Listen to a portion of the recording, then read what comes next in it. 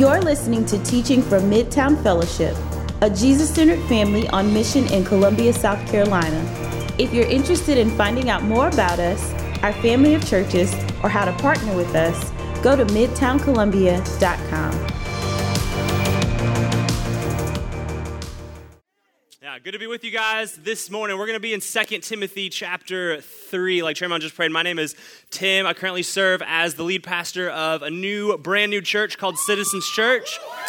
That's being started this summer in Charlotte, North Carolina. So if you got friends in Charlotte or you are moving to Charlotte yourself, hit me up. Let's chat. Starting a new church up there. But super excited to get to continue in this spirit of seeing God glorified in this place. Amen? That's what we're after as a church. That's what we're after as the people of God. That's what we aim for and long for, is that God would be glorified inside of us and inside of this body. And so what we're doing this morning is we're continuing week 3 of this series, Why I'm a Christian, where we're talking about not so much the what's that we believe, but the why we believe what we believe. And so week 1, we talked about why we believe that God exists. Why do we think that God exists? Week 2, we talked about why we believe that Jesus resurrected from the dead, why he actually got up out of the grave, and why we believe that. And this week, we're talking about the Bible, God's Word. Why do we trust it? Why do we hold it up as authority? Why do we gather and sit and hear it preached and proclaimed over our lives for 40 minutes once a week? Why do we sing it? Why do we speak it to one another in our life groups? Why do we get up every morning and read it? Why do we trust the Bible? I'll start with this. The Bible is controversial. So maybe you might not feel that. If you are like me, you grew up in the American South, you might not feel this controversial nature of the Bible, right? So maybe you had 5 or 10 just kind of laying around your house growing up, sitting there on the coffee table, looking pretty like the rug, right? It's just this normal thing you had in your home, this normal thing that you talked about, this normal thing, whatever. Maybe it was kind of weird to bring it to school. Maybe you were a little bit afraid of that. But for the most part, in our American South, in Columbia, South Carolina in 2020, the Bible is not that controversial. But across the world and across time, this book has been a big deal for a lot of people. So in the 14 and 1500s, men got burned at the stake for wanting to translate it into a language that people could read. They would actually make piles with the Bible that they translated and use it as the flame starter to burn these people at the stake. Throughout history, these dictator regimes like Nazi Germany would use the Bible as either a poor tool to try to justify what they were doing, or they would censor it and deny people access to it. There's something so controversial about the Word of God. Even today, 52 different countries around the world, it is illegal to either give out or to own a copy of the Scriptures.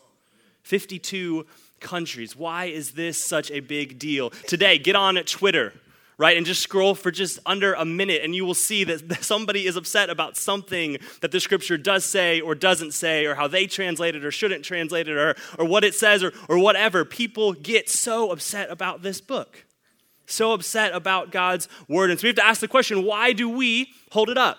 Right? If it's so controversial, if people get so mad about it, why do we, as the people of God, trust it as our authority? Why do we hold it up as being what's most important, is what we want to center our lives around? But what I want to do before we talk about why we trust it is I want to make sure that we're on the same page about what it is. Because actually, confusion about what the Bible is actually creates a lot of controversy in and of itself. So that's where we're going to start. 2 Timothy 3. Tremont already read it, but I want to read it again for us. 2 Timothy 3, verse 12. If you need a Bible, there should be some on the seat backs in front of you. It says, "Indeed, all who desire to live a godly life in Christ Jesus will be persecuted, while evil people and impostors will go on from bad to worse, deceiving and being deceived. But as for you, continue in what you have learned and have firmly believed, knowing from whom you learned it, and how from childhood you have been acquainted with the sacred writings, which are able to make you wise for salvation through faith in Christ Jesus. All Scripture is breathed out by God and profitable for teaching, for reproof, for correction, and for training in righteousness, that the man of God may be complete. If you're an underliner in your Bible, underline that word complete. We're going to circle back to it at the end. That the man of God may be complete, equipped for every good work. All right, let me just show you where we're going today. I got to do about 25, 30 minutes of teaching, and then we're going to circle back with 5 minutes of preaching at the end. All right, and I promise it's going to be worth it. You just got to stick with me in all of the tough things that we're going to have to navigate. So we're going to start here. What the Bible is. What the Bible is. Number one, the Bible is a library. The Bible is a library. So Paul uses two terms in this passage to talk about the Bible. He says sacred writings and scripture. Both are plural. See, the title Bible is actually misleading. So Bible comes from the Latin biblia, which means book. And so we think that the Bible is one book, and what we read within it is chapters. Right? So we think we have the chapter of Genesis, or the chapter of Matthew, or the chapter of Acts, or the chapter of whatever. But much more accurately, the Bible is not just a book. It's actually a library, a collection of many books. The Bible is actually 66 different books. The content spans roughly 1,500 years, from 1400 BC, before Christ, to 100 AD. There are dozens of authors. They write in different languages, Hebrew, Greek, and Aramaic. They're in different geographic locations, Egypt, Israel, and Rome, and they write different genres. So there's narrative, there's poetry, there's wisdom, there's letters, there's history, there's apocalyptic or end times literature. And so what happens is we come at a library with a different perspective than we come at a book. Right? So we come at a library expecting there's going to be different styles. We come at it expecting there's going to be different authors, there's going to be different genres, there's going to be different worldviews, different points of perspective. And so when we realize that, we know that how we approach a certain book affects how we read it. And that should be true of the Bible. So none of us, unless you are very strange, we can talk about it after, none of us on a Saturday night at 9 o'clock are going to curl up with a hot cup of tea and a math textbook. Right? Similarly, none of us are going to wake up at 6 a.m. tomorrow morning with a highlighter and a pen and a strong cup of coffee ready to dissect the ins and outs of Twilight. Like, we just don't do that. Right? How the book is, what the book is, affects how you read it. And so a lot of controversy happens when we approach different parts of Scripture how we shouldn't approach them. So we'll read poetry like we should be reading letters. Or we read the letters like we should be reading narrative, or we read historical accounts like we should be reading apocalyptic literature, whatever it may be. So the first thing is the Bible is a library. Secondly, the Bible is written by both God and men. The Bible is written by both God and men. 2 Timothy 3:16, all Scripture is breathed out by God. So it's like a bad trick question, right? Did God write the Bible, or did man write the Bible? Yes. Right? They both did. This is how Jesus actually says it, Mark 12:36. It'll be on the screen. Jesus says, David himself in the Holy Spirit declared, the Lord said to my Lord, sit at my right hand until I put your enemies under your feet. That's a direct quote from Psalm 110. So notice, not just David, right? So he doesn't say David writing his own opinion, David writing his own perspective, David just airing out what's on his heart. He also says it's not just the Holy Spirit. So it's not like David just fell asleep and he woke up and there's a pen and a paper and it's look, I wrote Psalm 110. That's not how it happened. David with the Holy Spirit, God and man. It's the second thing. The third thing, the Bible tells a unified story that leads to Jesus. As Paul says it here in verse 15, sacred writings which are able to make you wise for salvation through faith in Christ Jesus. The purpose of the Scriptures, the purpose of this book that you hold in your hand is pointing us to Jesus. It's all about Jesus. So it's not, it definitely includes history, but it's not primarily a history book.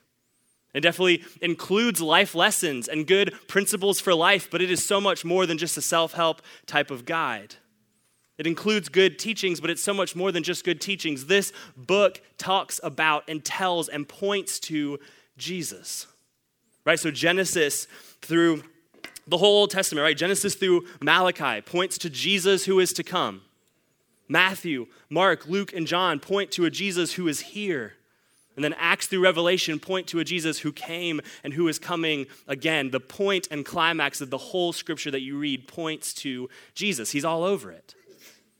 Everything you read, no matter where you pick it up. Habakkuk. If we ever read Habakkuk, right? You get into Habakkuk. Jesus is there. It points to him. Luke, it points to him. That one's a little easier because it's his life. 1 Corinthians, it points to him. The whole story of the scriptures are about Jesus. So why do we trust it? Right? To be fair, everything I just told you came from scripture. Right? So if you're thinking clearly, you might think, okay, but that's what the Bible says about itself.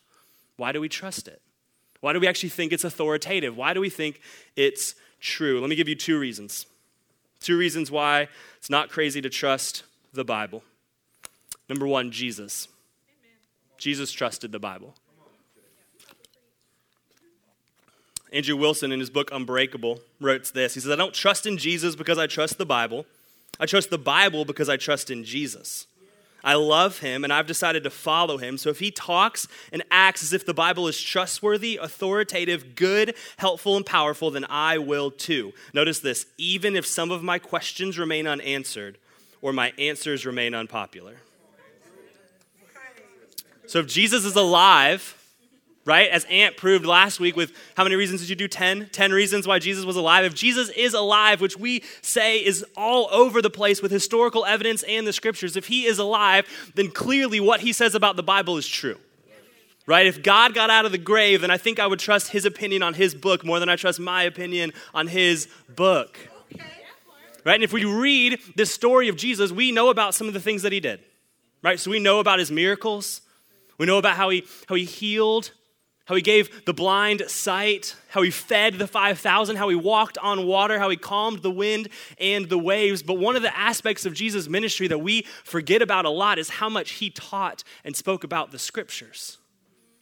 In fact, over 75 times, Jesus quotes from the Old Testament, often clarifying what it says, often giving it authority and weight over people's lives, often making sure people know, hey, this is good and true, never denying its power, never denying its authority, never denying how clear and true it is. Jesus' ministry is marked by teaching and reminding people of the scriptures. One of the instances I enjoy the most of this, if we had time, I'd take you there, but it's Matthew 4. Matthew 4 is when Jesus is being tempted by the devil in the wilderness. Right? So the devil shows up to Jesus. He's been fasting, no food, no water for 40 days and 40 nights. And the devil tempts him 3 times. So the first time, he says, hey, Jesus, 40 days, 40 nights. That is a long time without food. See these stones? Make these stones into bread. You know how Jesus responds? Deuteronomy 8:3. Man shall not live by bread alone. Quotes the Old Testament. He gives it authority. He gives it weight. He gives it sufficiency. Devil comes back again, takes him up to the temple. Says, Jesus, throw yourself down. The angels will surely save you. Jesus again, Deuteronomy 6:16. Don't put the Lord your God to the test. Boom, Old Testament. Third time, Satan takes Jesus up and shows him the kingdoms of the world and says, if you worship me, I'll give you all of this. And guess what Jesus does? Right? Deuteronomy 13:4. Old Testament gives it weight, gives it authority, gives it sufficiency. Time and time again, Jesus holds up the scriptures. So maybe you're thinking, all right, but the New Testament wasn't around when Jesus was around, right? So he quotes the Old Testament. He gives the Old Testament authority. What about the New Testament? Look at this with me. John 14, 25 and 26. Jesus talking to his disciples, to his followers. He says, these things I've spoken to you while I am still with you.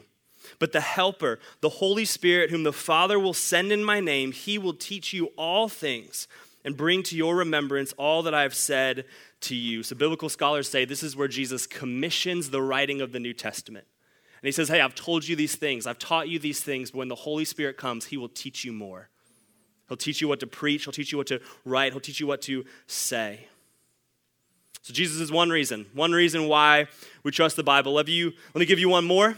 It's a little bit more of even a deep dive. Number 2, the historical documents. The historical documents. Don't roll your eyes. Don't fall asleep. I promise this is good. All right, I promise this is good. So some of what you might hear from the larger culture or from skeptics or from your friends is that what we have in the English Bible, what we hold here is a little bit like the telephone game. So anybody remember the telephone game growing up? right? So you would sit in a circle, and one person who would start would say a phrase or a story to the person next to them, and they'd whisper it to him. Then that person would whisper it to the next person, and they would whisper it to the next person, and then the next, and the next, and the next, until it got to the last person, and the last person would say something totally different than the original person, and everyone has a great laugh, and it's fun, hilarious, ha ha ha. This was before iPhones, so that's why we did this. Right, we had to occupy ourselves in some way, right? So what people say is, hey, you can't trust what you hold in your hands because it's a copy of a copy of a copy of a copy of a translation of some folklore that some shepherds and fishermen made up thousands of years ago. You can't trust it. Let me take a minute to prove to you why you can. Let me take a minute, because while they might be right, we actually don't have the original manuscripts. Let me prove that what we have is still good and still sufficient. Let's start with the New Testament, because it's the easiest. New Testament, the sheer quantity of manuscripts for the New Testament is astounding. We have over 5,000 Greek manuscripts of the New Testament. We have over 8,000 Latin manuscripts. We have over 1,000 manuscripts in other languages like Syriac and Coptic. And among all of those manuscripts, there's 99.5% congruence. That means they say 99.5% of the same thing. Now, this is crazy when you compare it to other ancient literature. All right, so I got a chart. It's going to be a ton of fun. Okay? Hopefully you guys all remember being assigned to these in high school. Definitely not reading them. Maybe being assigned them. At least that was me. All right, so the first one. The author is a guy by the name of Euripides. Euripides wrote about 440 BC. The earliest copies we have from him are 1,500 years later in 1100 AD. 9 copies. The accuracy is we actually don't have enough copies to construct the original. Let me give you another one, Plato. Plato's famous for writing The Republic. He wrote around 380 BC. The earliest copy we have for him is 1,300 years later in AD 900. Number of copies, 7. Aristotle, famous Aristotle philosopher, writing around 350 BC. Earliest copy we have is 1,400 years later. Number of copies is 5. Okay, so if you're thinking clearly, those are all fictional writers. I didn't know that. I had to research that. Those are all fictional writers. But let me give you a few historians in that day. The first is Herodotus. He wrote around 450 BC. The earliest copies we have from him are 900 AD, 1,350 years later. Get excited. We're up to 8 copies. Let me give you one more, Tacitus. Tacitus wrote in AD 100, so we're now post the life of Jesus. Earliest copies we have from him were 1,000 years later. Look at this, 20. Okay. Pretty good. Now let's look at the New Testament.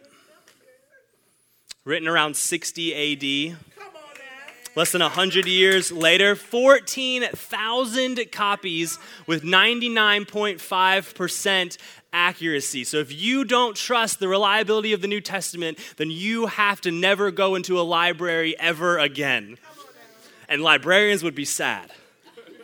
Right? And English teachers would be sad because this doesn't line up. And we so easily are like, yeah, obviously Plato wrote Republic. What I'm not saying is that you shouldn't trust that Plato wrote Republic. Obviously, these people wrote good things. We don't reject them. But here's the thing. If you're not going to reject them, then you definitely cannot reject 14,000 copies of manuscripts.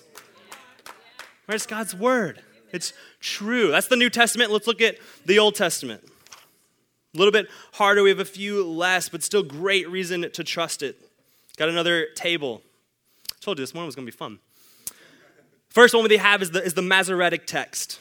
So the Masoretic text, which dates between 600 and 1200 AD. So to set it up, the Old Testament was written around between 1400 BC and 400 BC. So 1400 to 400 years before Christ. So we have the Masoretic text. Dates between 600 and 1200 AD.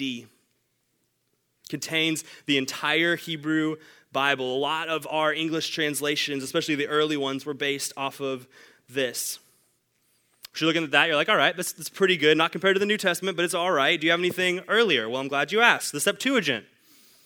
Septuagint, dated between 250 BC and 70 AD. And Septuagint is the Latin word for 70. Because what happens is the Greek Pharaoh, the Greek king of Egypt, commissions 70 different scholars, Hebrew scholars, to go by themselves and to translate the Hebrew Old Testament. So he says, hey, don't talk to each other, don't compare notes, go, all 70 of you, take your Hebrew manuscripts and translate it into Greek, the dominant language of the time.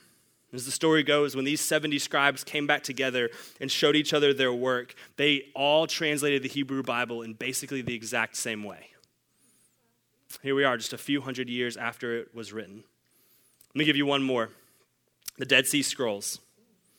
The Dead Sea Scrolls dates between 300 BC and 130 AD. So this was actually a pretty recent discovery, 1946.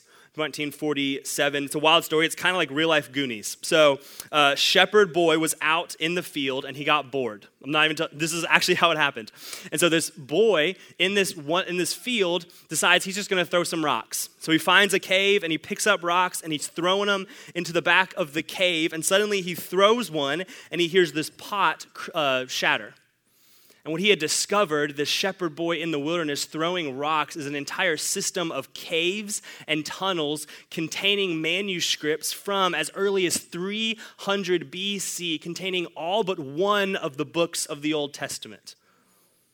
They're actually still uncovering more and more manuscripts today. This is widely known as one of the largest and most important archaeological discoveries of this century.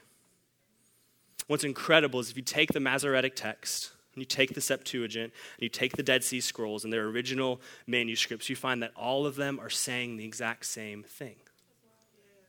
You can trust God's word. The historical documents show it. Jesus trusted it. All right, so everybody take a breath. Wake up if you've fallen asleep. Let me preach for about 5 minutes and then we'll get out of here. So all of this is evidence why you can trust the Bible, right? The manuscripts show it. Jesus trusted it and taught it and held it up as authority. But I would guess, based on my own personal experience, based on my years of ministry, based on interacting with people as a pastor and a staff member of a church, that most of us don't trust the Bible, and it has nothing to do with manuscripts.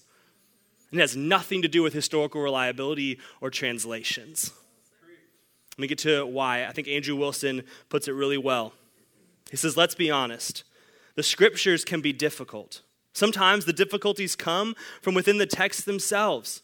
Accounts vary, theology develops, tensions exist, and authors bring different perspectives on things. Not to mention the fact that all the texts were written in languages and cultures which are completely different from ours.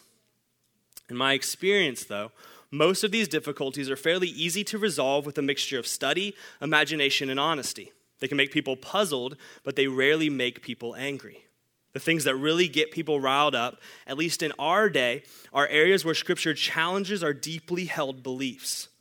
When you get into conversations about the Bible, you find that the biggest challenges for most people are not over issues where the Bible is unclear, but over issues where the Bible is very clear and people don't like it. Judgment, miracles, sex, things like that. So much of our distrust of the Bible is because we actually don't like what it says all the time.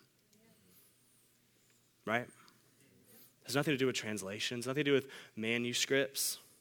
Tim Keller, a pastor in New York City who we've quoted a lot for this series and pulled from a lot from this series, says that after meeting, he kind of learned that whenever someone from his church would want to sit down with him, and they would start the conversation with something like, hey, Pastor, I feel like I'm walking away from the faith.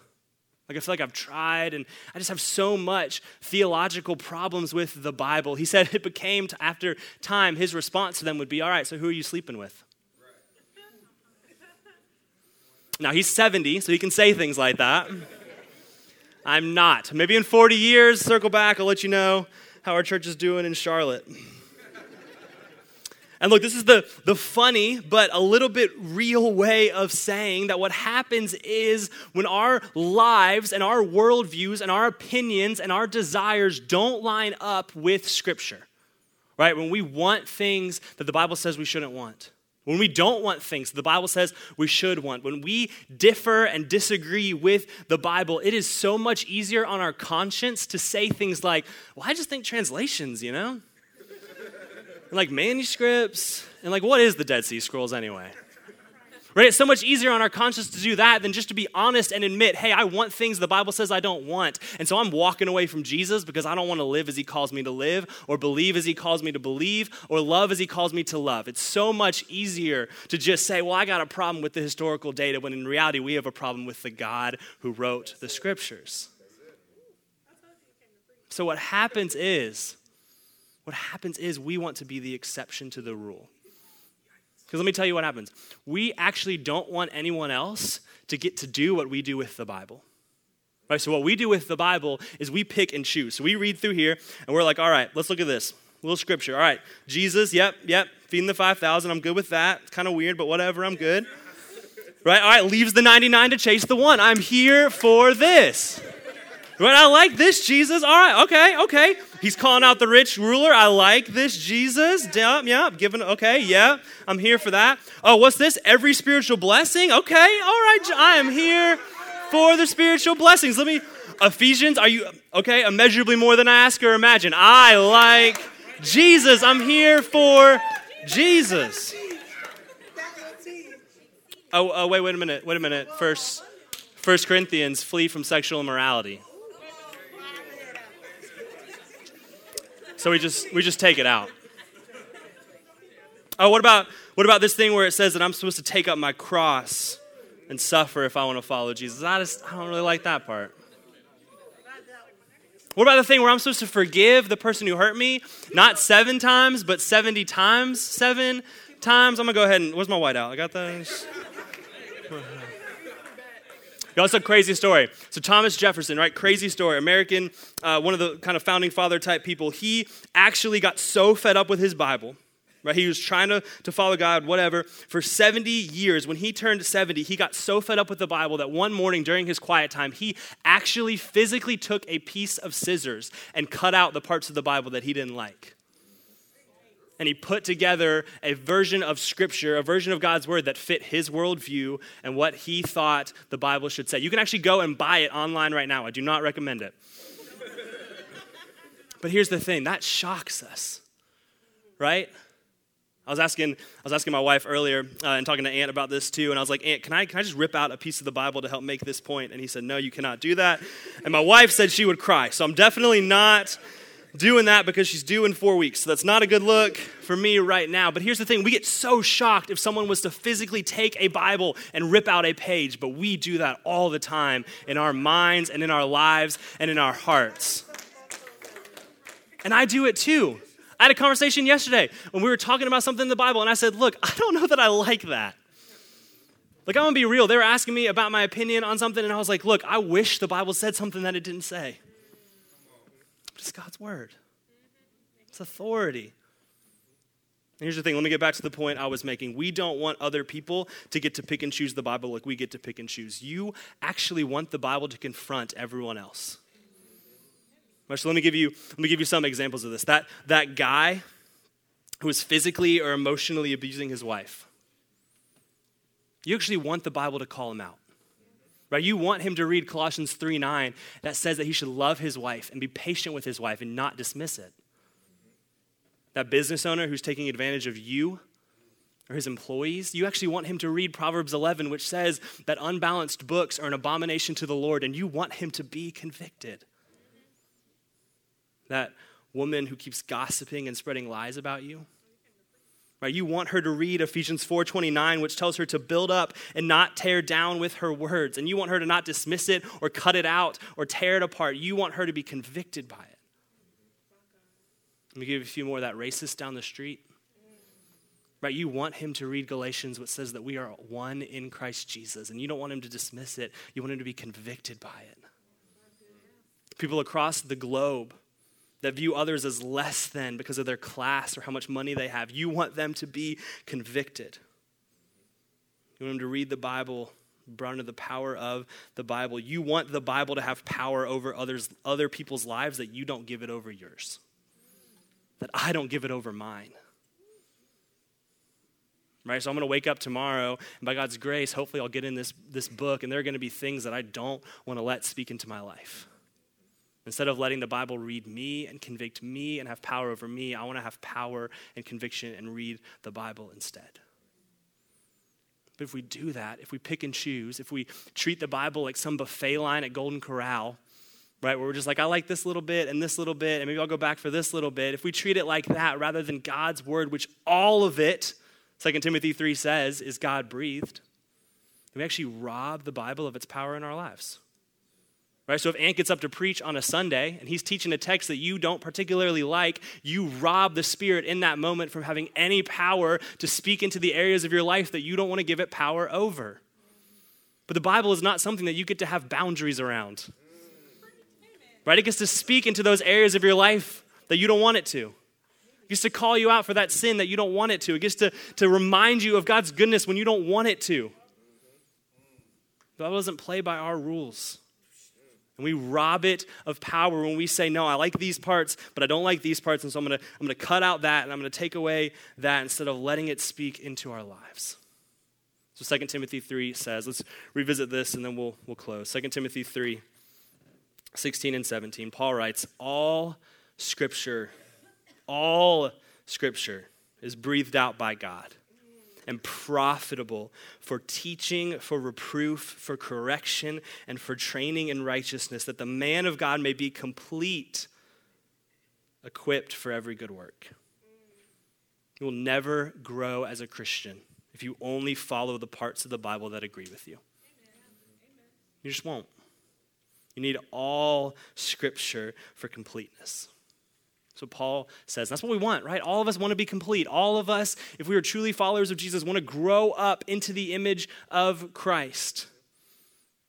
We just talked about it. The manuscripts are there. The historical documents are there. Jesus trusted it.